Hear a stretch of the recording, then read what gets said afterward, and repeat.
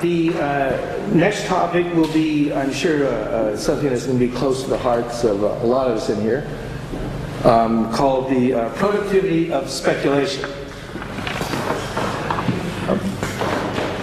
Thank you, Barry. Ladies and gentlemen, I would like to take out a little time to recapitulate what we have done so far, a kind of look back and to give you and keep this big picture in evidence.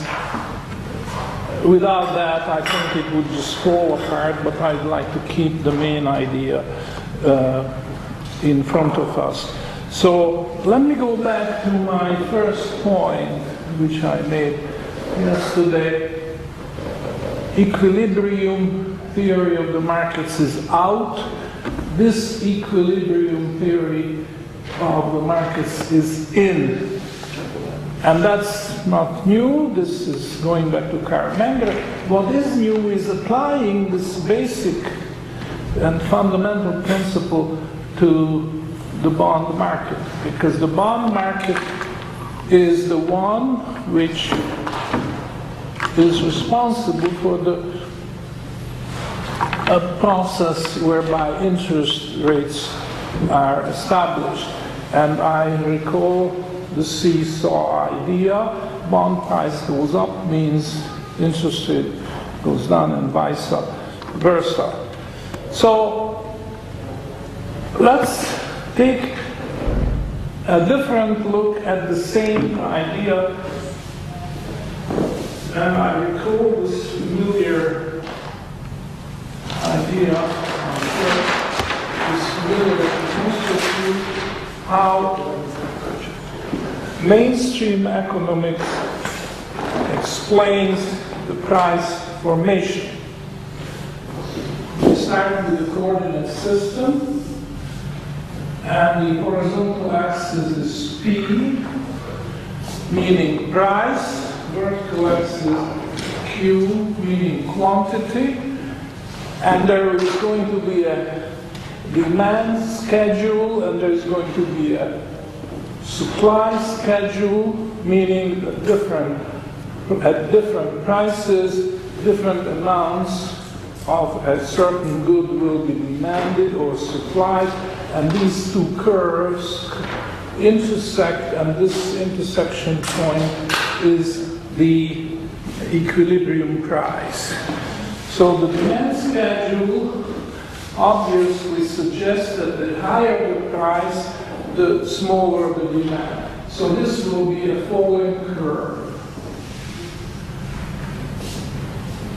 And the price tends to zero as, the quantity tends to zero as price tends to infinity. There'll be no demand at infinitely high prices, except for hyperinflation. And that's the demand schedule. Supply schedule is increasing. As the price is getting higher, the supply is getting higher too. Again, except under hyperinflation. So you have to think of something like that. As price goes to zero, nothing will be supplied. So we might think that this is fast storage. Now, the important thing is the intersection point, and this is going to give you the equilibrium price, and the quantity which is supplied at the equilibrium price is going to clear the market. There's as much supplied as the demand is. Now, of course, we have dismissed this. So I cross this out. We don't look at things in this way. However, we can put something in its place. And this I find very remarkable. Because as you recall, we are working in terms of two prices instead of one. The higher ask price and the lower bid price. and the spread in between the two, and the spread is never zero, according to Karl Menger, and we have agreed with that, and we are trying to extend this idea to the bond market as well. But the idea of Menger can be further improved. It's not just there are two prices instead of one, ask and bid, but these two prices depend on the quantity. Quite obviously, it makes a difference whether you want to buy a dozen eggs or just one egg. The seller of eggs may quote a different price if you buy more. As a rule, he will or she will quote a lower price. And therefore, we are facing actually infinitely many ask prices and infinitely many bid prices, depending on the quantity. Because those who sell, they will have to think ahead. That if I'm selling a very large quantity, I want to be sure that I'll be able to replenish my stockpile so that the next customer can be satisfied as well. And the buyers do expect to pay a smaller price if they buy quantity. So to accommodate this idea, we have not just a single ask price, single bid price, but we'll have a curve. And that's what the picture is.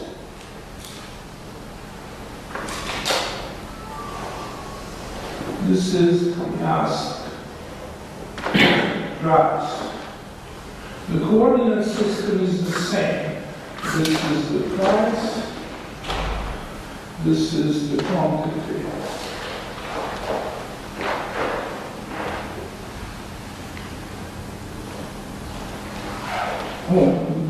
Probably I would have to interchange this one, sorry. The price is now the vertical axis, and the quantity is the horizontal axis. So the ask price is actually a curve.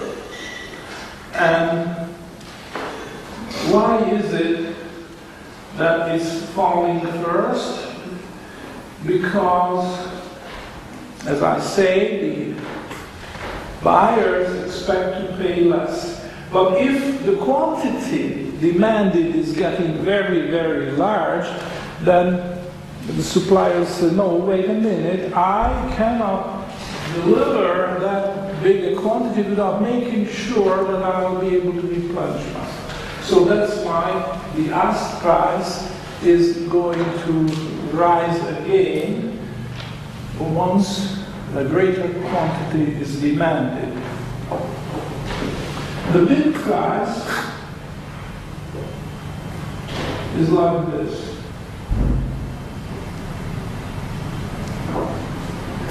Now, what I find remarkable is that you can derive this picture from that if you eliminate the equilibrium price, the intersection between these curves, and just bridge over the thing in this way. I'm not going to spend too much time on this. After all, this is not my topic during this lecture. I'm just trying to give you a little review which will stick. And I hope you will remember this picture. So the bid price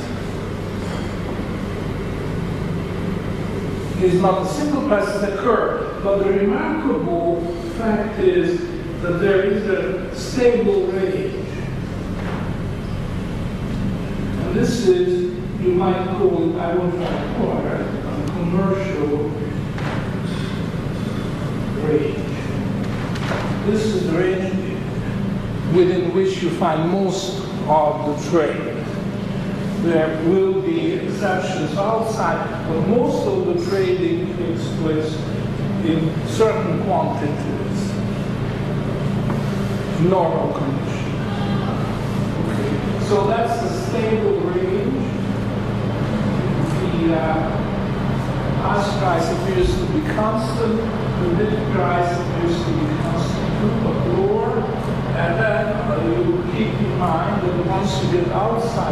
range. Okay.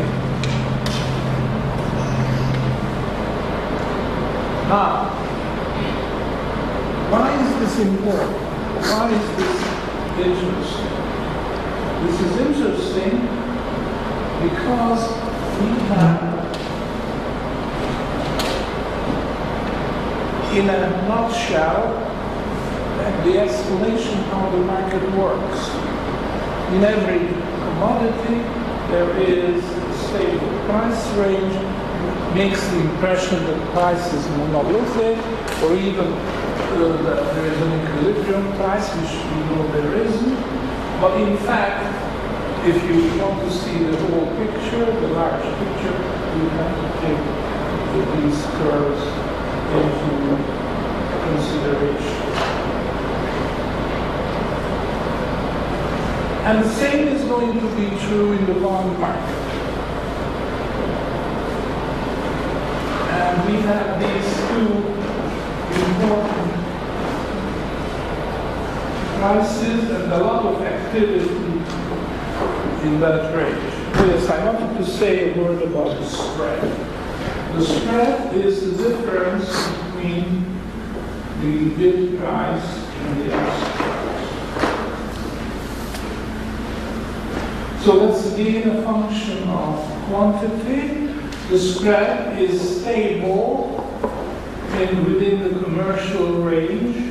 Once you get outside, then the spread is going to increase.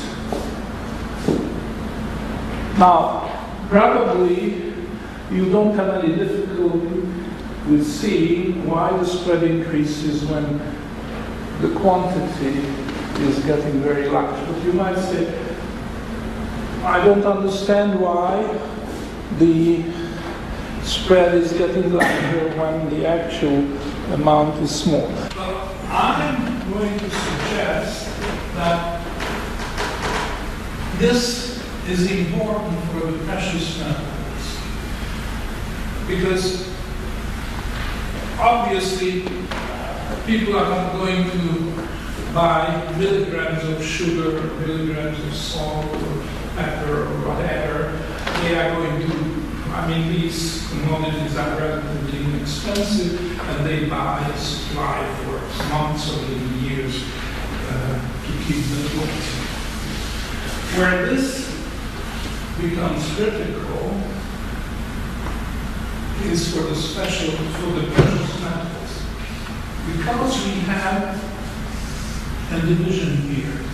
We have not one concept of marketability, but we have two concepts.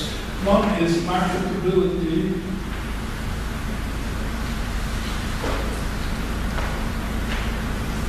in the small.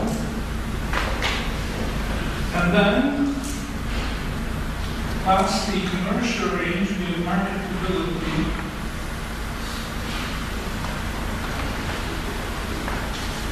of goods in the large. And I offer you alternative terms for these. Marketability in the large can be called saleability.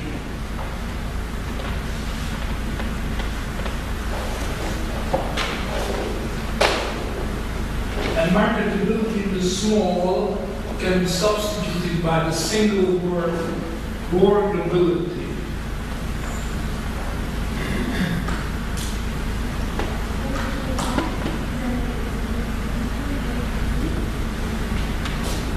And this gives us a chance to define, I'm not going to write this down, define what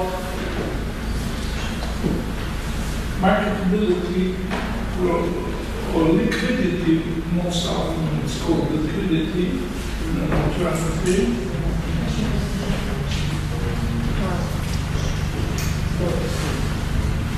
Can be defined. It can be defined in terms of the spread as follows. Consider ever larger quantities and ask yourself in each of these quantities what kind of spread belongs. And you survey all the goods which are traded in the markets, and you will find that certain goods have a spread which, although getting larger and larger, but at a rather modest rate.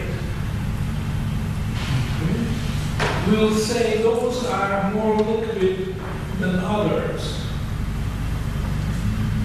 So we can compare the liquidity or saleability of different goods by looking at the spread as a function of quantity.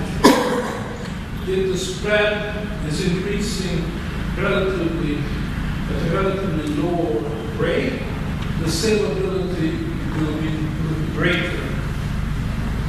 For example, take wheat on the one hand and Christmas trees on the other. And you will find that Christmas trees are not very saleable because their spread increases very fast as the quantity. And that has to do with the fact that we are dealing with a perishable item. And think of other examples, you can look at other items. And for certain goods, very small number of goods, you will find that this spread is virtually constant.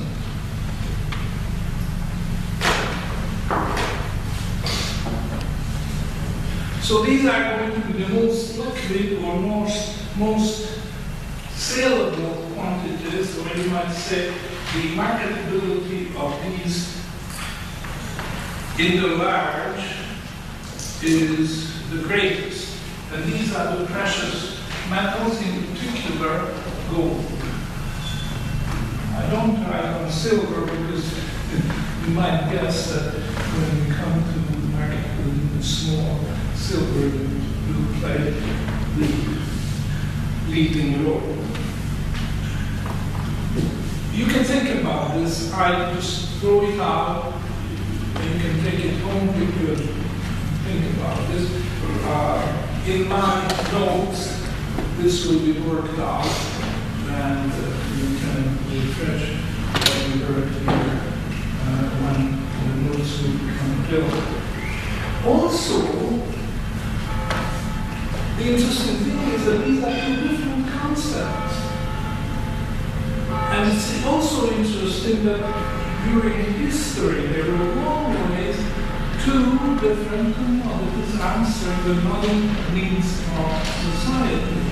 In the ancient times, which I will describe in the epos of Iliad and Odyssea, they were most important commodities. They were wheat, I guess. Cattle. Cattle was the most marketable in the large, and wheat was the most marketable in the small. And then society developed new techniques, new needs, new technologies, and then salt came in as being the most marketable small, and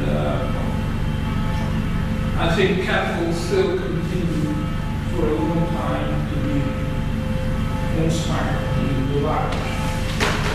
But ultimately, it boiled down to the two precious metals, gold and silver.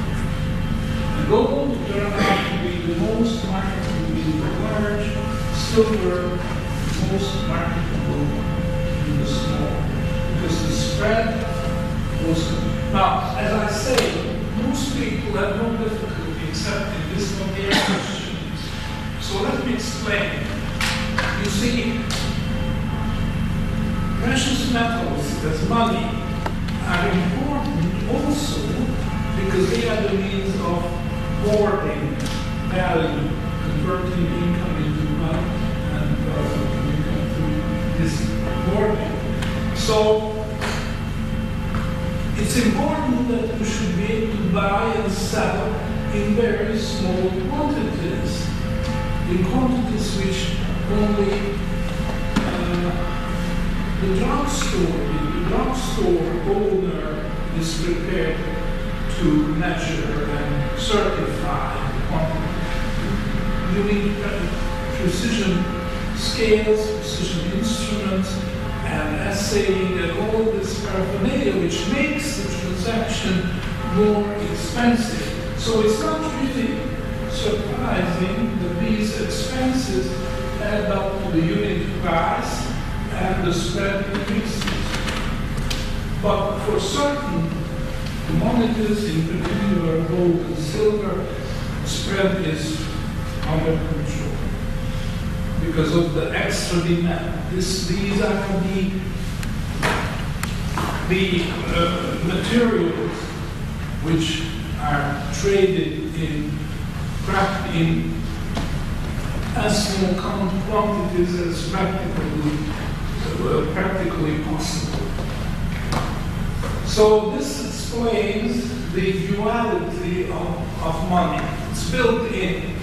And if you think of it, this is important when you transport value over space, and this is important when you transport value over time. So this duality between space and time shows up in the theory of money. A monetary system, especially gold and silver system, developed. They come out of these two philosophical concepts, mostly philosophical concepts of space and time. So that's in a nutshell why the idea of anger, the difference between us and the price and spread, and its variation as a function of quantity, explains the evolution of money, and it explains how society copes with the need of supplying the population with the essentials. So this is one concept. The other, which we mentioned a lot in so many details, but this is all behind the concept of marketability aspects with the last two lectures were centered about two important concepts. One is time preference,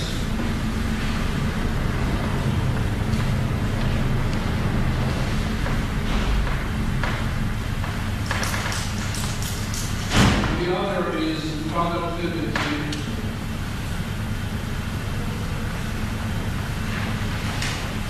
of capital.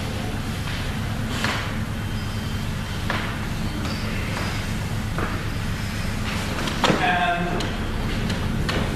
the two very important arbitrage processes involved is, on the one hand,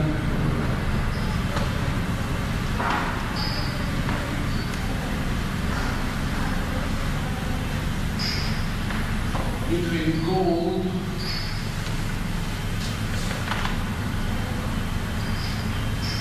and bonds.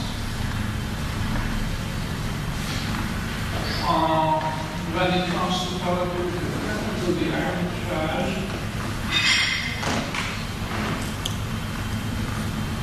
is between bonds and stocks.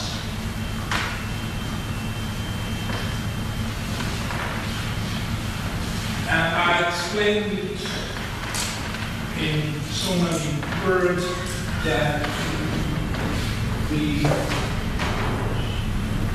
difficulty with coming up with a valid interest theory of interest is that people have one-track mind. Either they think in terms of this, ignoring the other, or the other way around. And therefore, there's been a fratricidal fight among economists, those who were swearing by this approach and those who were swearing by the other. And nobody thought of the possibility of synthesis, that you can actually, using the very brilliant idea of Carl Menger, ask the bit price. All the merits of this theory can be combined with the merits of the other, and match and merge and come up with a synthesis, which is what we are trying to do here. This is the theory of interest, which takes time preference into account and probability. When it comes to the mechanism, you need these seesaw, because interest rates and bond prices are rigidly linked, they are rigidly connected, and as one moves down, the other moves up, and vice versa. But the basic idea is that you cannot dismiss one or the other. You have to consider both, and then you come up with a true theory, the synthesis. I'm at a loss to understand how such a very brilliant and well-learned man like Mises could dismiss the productivity of the capital, lock, stock, and barrel, everything. It means nothing. Because it's so very obvious, isn't it, that if the interest rate rises, then it's in the interest of the capitalist to sell the stock and buy the bond. Because when he sells the stock, he doesn't have to worry about labor problems, supply problems, demand shocks, price shock, all the other problems connected, or insurance.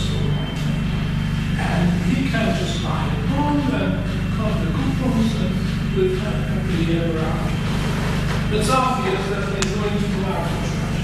And if the interest rate starts falling, at one point, it will fall below the rate of marginal productivity of capital, when it will be in the interest of the capitalist to sell his bonds and put the proceeds into productive equipment, buy the buildings, machinery, and so on, and start producing. Because the rate of return will be higher. This is a very easily understandable idea, yet Mises dismisses it.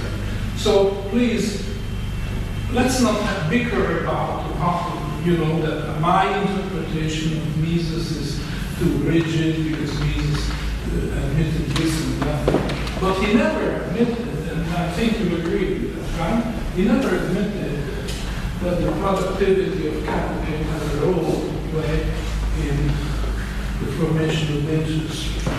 And that's my only point.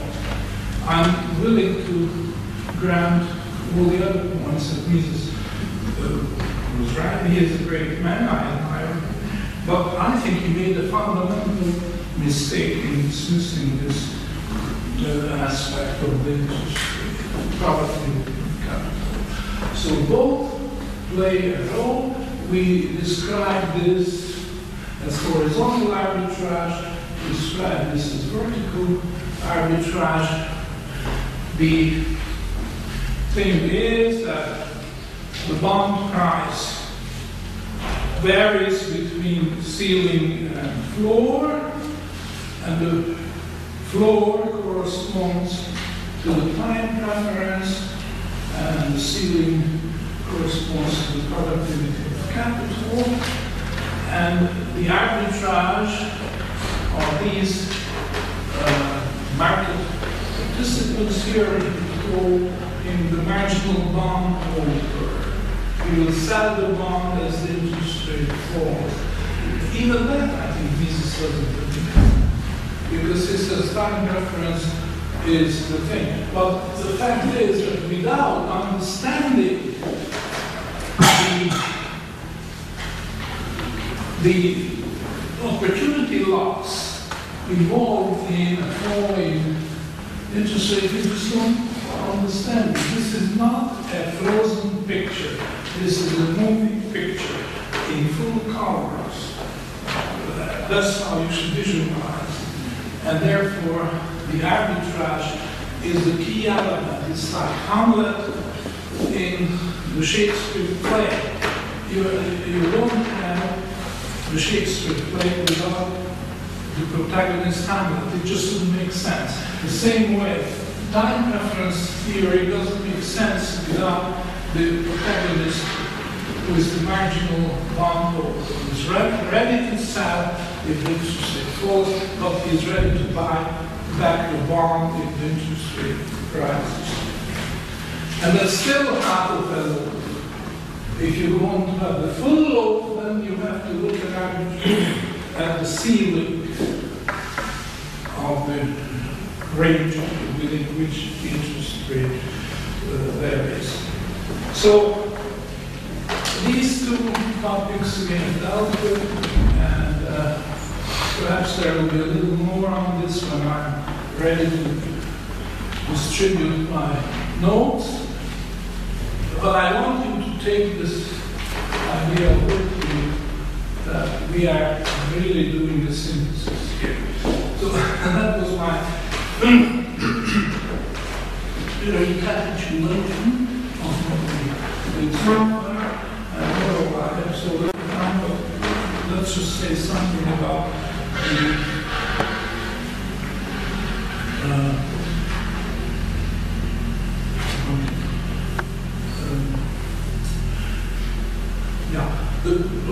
some key words. I'm not going to get up and put it on the book. You may know what we are about. The propensity to hoard is a concept I'm using very often. This, I admit, sounds terribly Keynesian, because the word propensity was introduced into economics by Keynes himself, and he was talking about the propensity to spend and propensity to save. And he explained the problems of economics in terms of changing these propensities. But he completely ignored the propensity to hoard, except to dismiss it, that this is dangerous, this is evil. And he was able to persuade Franklin Graham, there was another version of this story. Keynes did go to Washington and saw Roosevelt before he got elected, and Roosevelt was a very good human. 3-4 days after the inauguration in 1933, he confiscated the gold of the American citizens, and he marked off the value of the gold completely arbitrarily. So I'm not going to define what I mean by the propensity of hoard, propensity to hoard. And I give you a little story about that. The story of Lourdes and Bernadette, the little shepherd girl who went to a grotto, and the Virgin appeared to her in the grotto and told her, dig for a source there, and it will be a miracle cure. And this is what happened. The source was found, and miracle was cured. Cures did take place. People flocked, and they still do very often. When I'm traveling by train, I see trains taking invalid people to Lourdes and staking in the sun. they are destined to go to the audience if you believe in the miraculous cures. Now, there was a literary treatment of this story, and something that very nice, new pictures to be made, and in one of these movies, I think Vincent Price was a non-believer, dismissed all this idea of miraculous cures. He's was criticized by someone saying that for a believer, no definition of, or no verification of the medical and miraculous cures is sufficient for a disbeliever. For those who believe, no definition is necessary. So I just apply this point to our approach to the present world. For those who want to understand, no definition is necessary, and those who want to challenge this approach, no definition will ever be sufficient. So let's not waste time over defining. You probably all have a good grasp what I mean by the propensity to hoard, because that's a human instinct. There's no need to disparage and dismiss it as something evil or something which is against public policy, as Roosevelt declared gold hoarding was against public policy and so on. Hoarding does have an important role to play in human affairs, and this goes back to the Bible, the Genesis, the story of Joseph, who deciphered the dream of the Pharaoh, saw 7 lean and gone cows devouring 7 fat cows, and nobody could decipher this, but Joseph could, and he said there would be 7 lean years following 7 fat years, and what you have to do is buy up grain and store it for the purpose of distributing it. So this is hoarding, obviously, and it serves a purpose, and modern speculation is an improvement on that idea.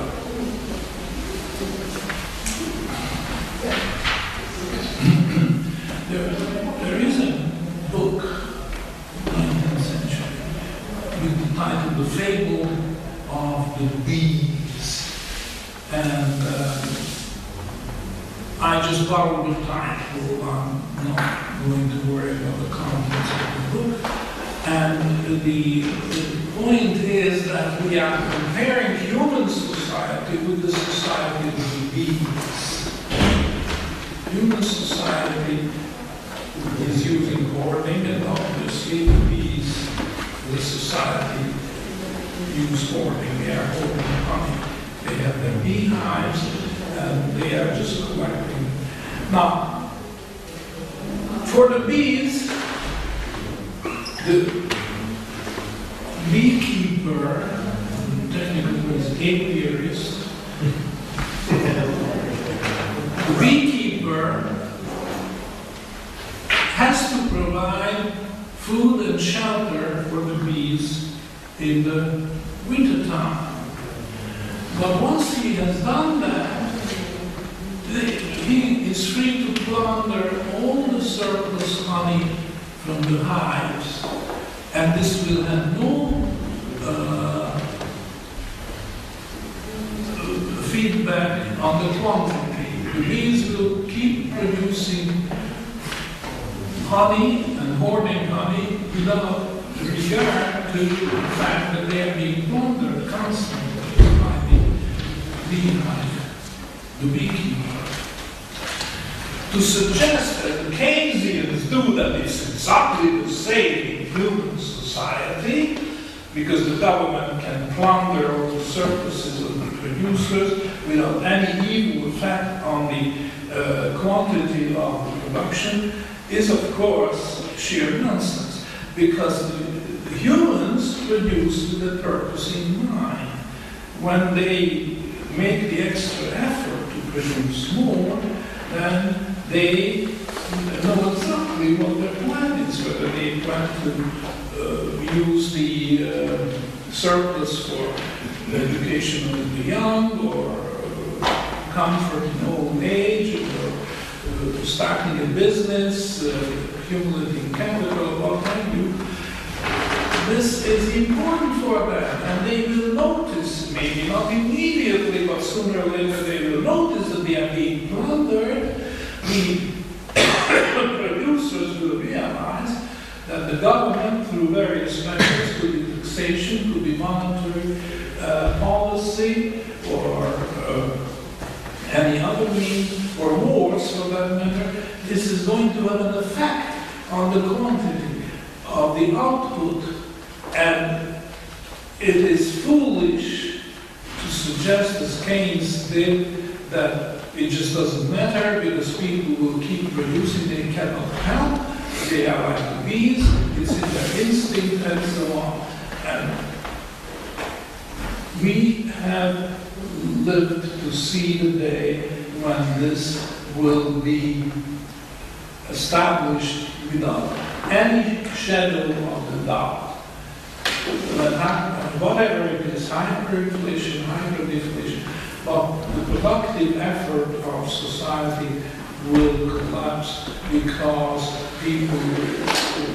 more and more people realize, the oil producers have already realized, some food producers have already realized, but other producers may not have, that they are being plundered, and therefore they adjust their productive efforts accordingly, and eventually society is going to suffer shortages. Whether call it deflation, call it inflation, it doesn't matter. The outcome is the same.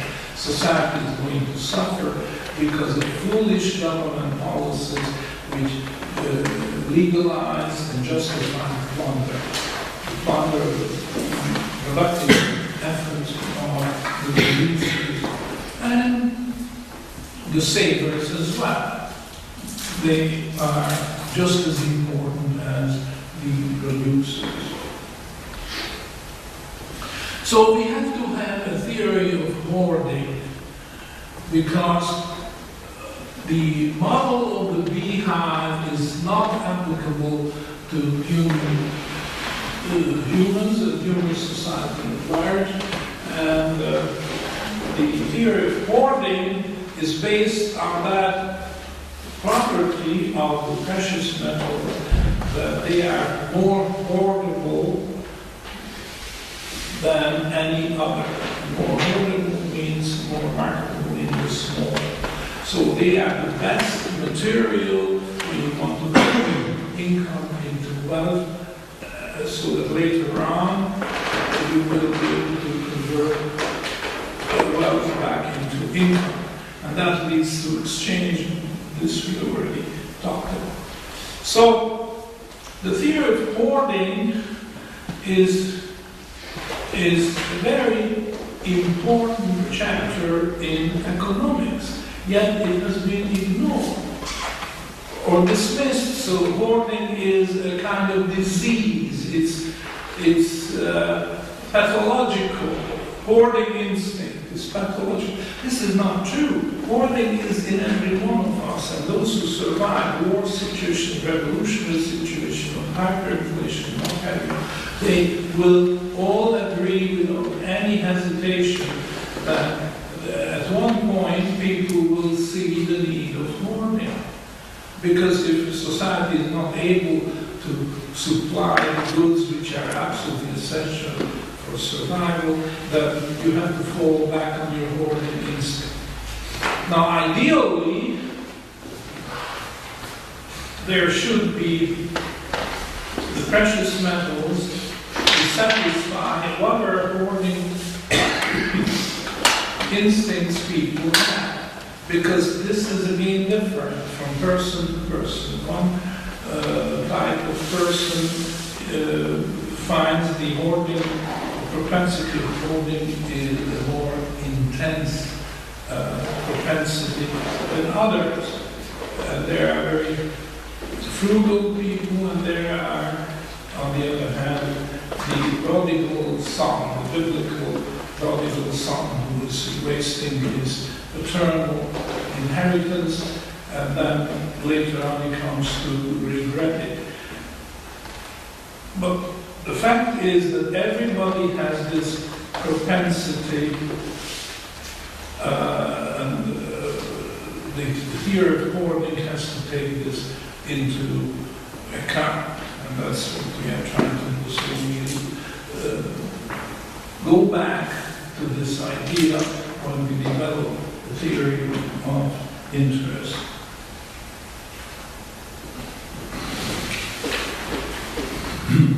Now, I will just for a second. These two arbitrage activities. Please notice that it's here where government interference comes in.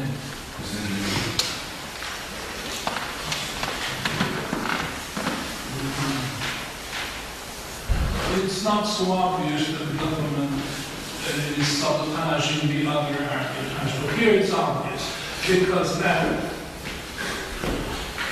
conspiracy between the government and the banks is exactly about this, to prevent people from hoarding gold. Because under the gold standard, when a person hoards gold, he is withdrawing the bank reserves. So as a result of gold hoarding, the banks will be able to extend fewer loans. And this is the check and balance process in the economy. That the people decide ultimately how much credit should be available in society. If the banks overstep that limit, or the government pushes them to overstep that limit, there is going to be a reaction. And the reaction is gold hoarding, very natural thing, very healthy thing, as a result of which the banks have to retrench. And the governments have to give up some of the crazier and more ambitious plans to use social engineering. So, this is the motivation for the government to sabotage the arbitrage between the gold market and the bond market. This is a completely natural thing. It's God ordained, I might say.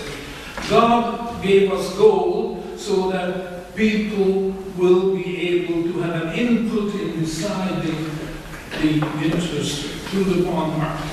Because if they want more gold, they sell their bond, thereby pushing up the rate of interest. Pushing down the gold, bond price, means pushing up the rate of interest. So this is perfectly natural. I hope without any sacrilege I can say it's God ordained. God wanted it this way. But governments and our interest is different. This is against public policy.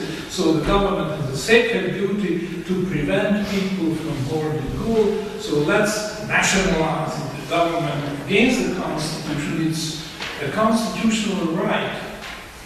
The government cannot take your property without due processes, especially cannot take gold, because gold is money, the only money which the Constitution of the United States recognizes.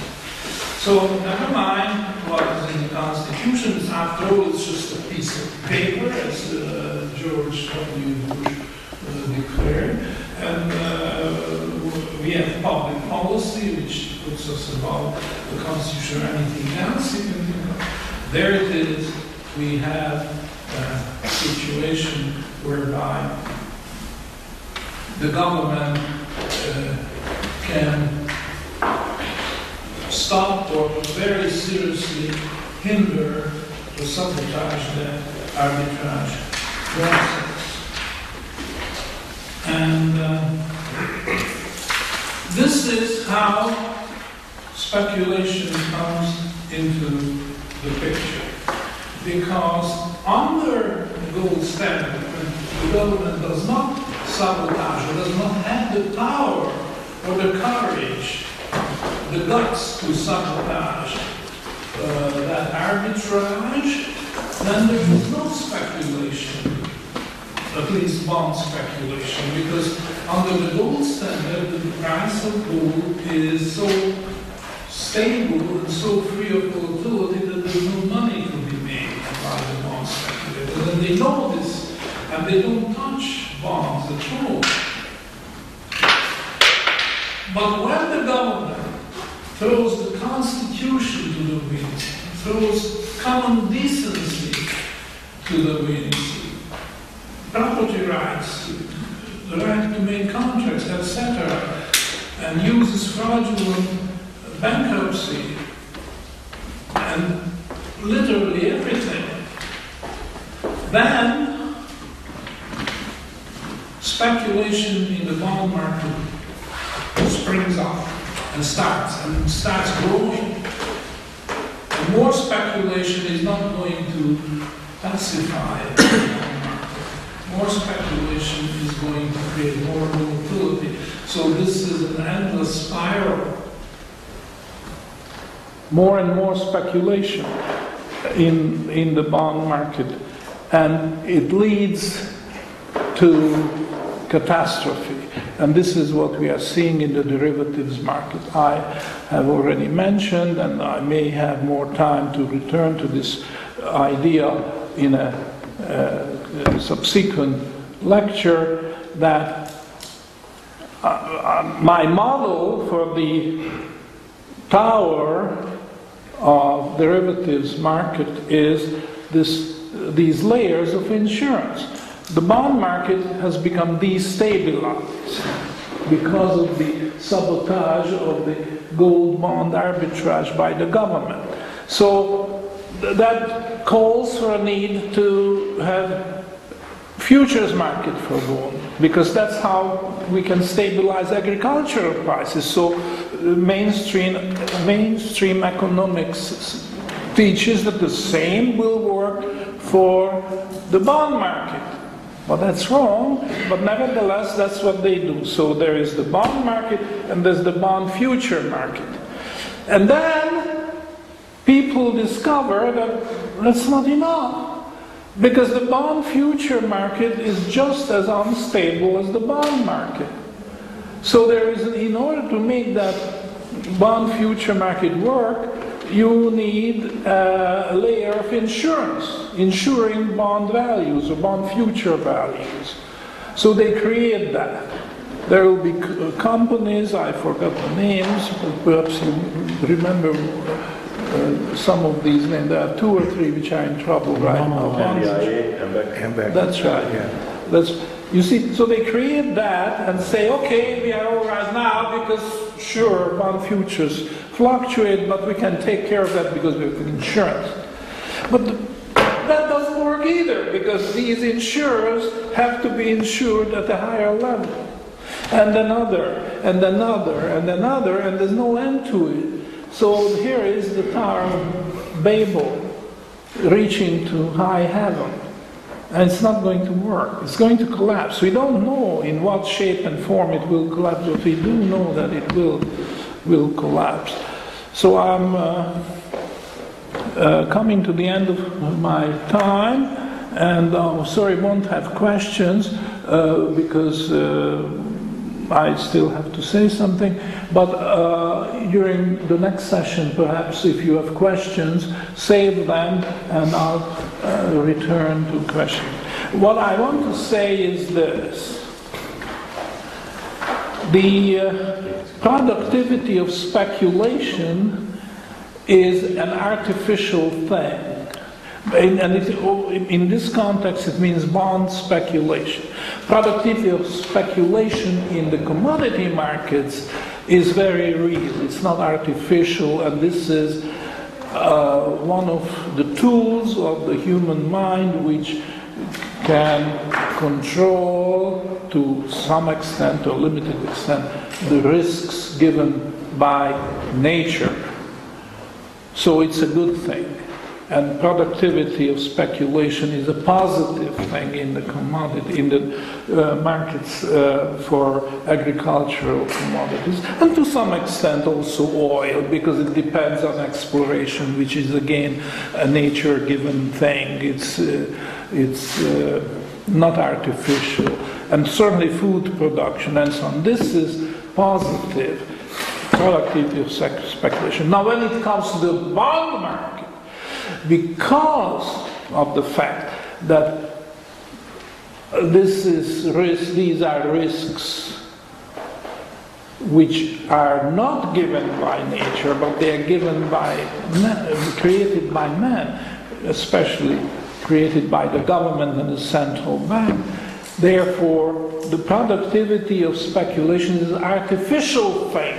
And if you think that this can be sold in a natural way like it's sold in the commodity markets, then you are wrong, because you can only pretend, and the result will be an infinite Tower of Babel. And the biblical lesson is that it's going to collapse. God punished people for their conceitedness, and they punished them by confusing their language. Now, I suggest that God is going to punish the governments for fostering this process by confusing the currencies. The currencies will the currency markets will be in shambles. And deflation, hyperinflation, don't know, but it's not going to continue. God did not ordain. I don't want to be to sound what's the word, too sanctimonious. We're a monastery. But no limits.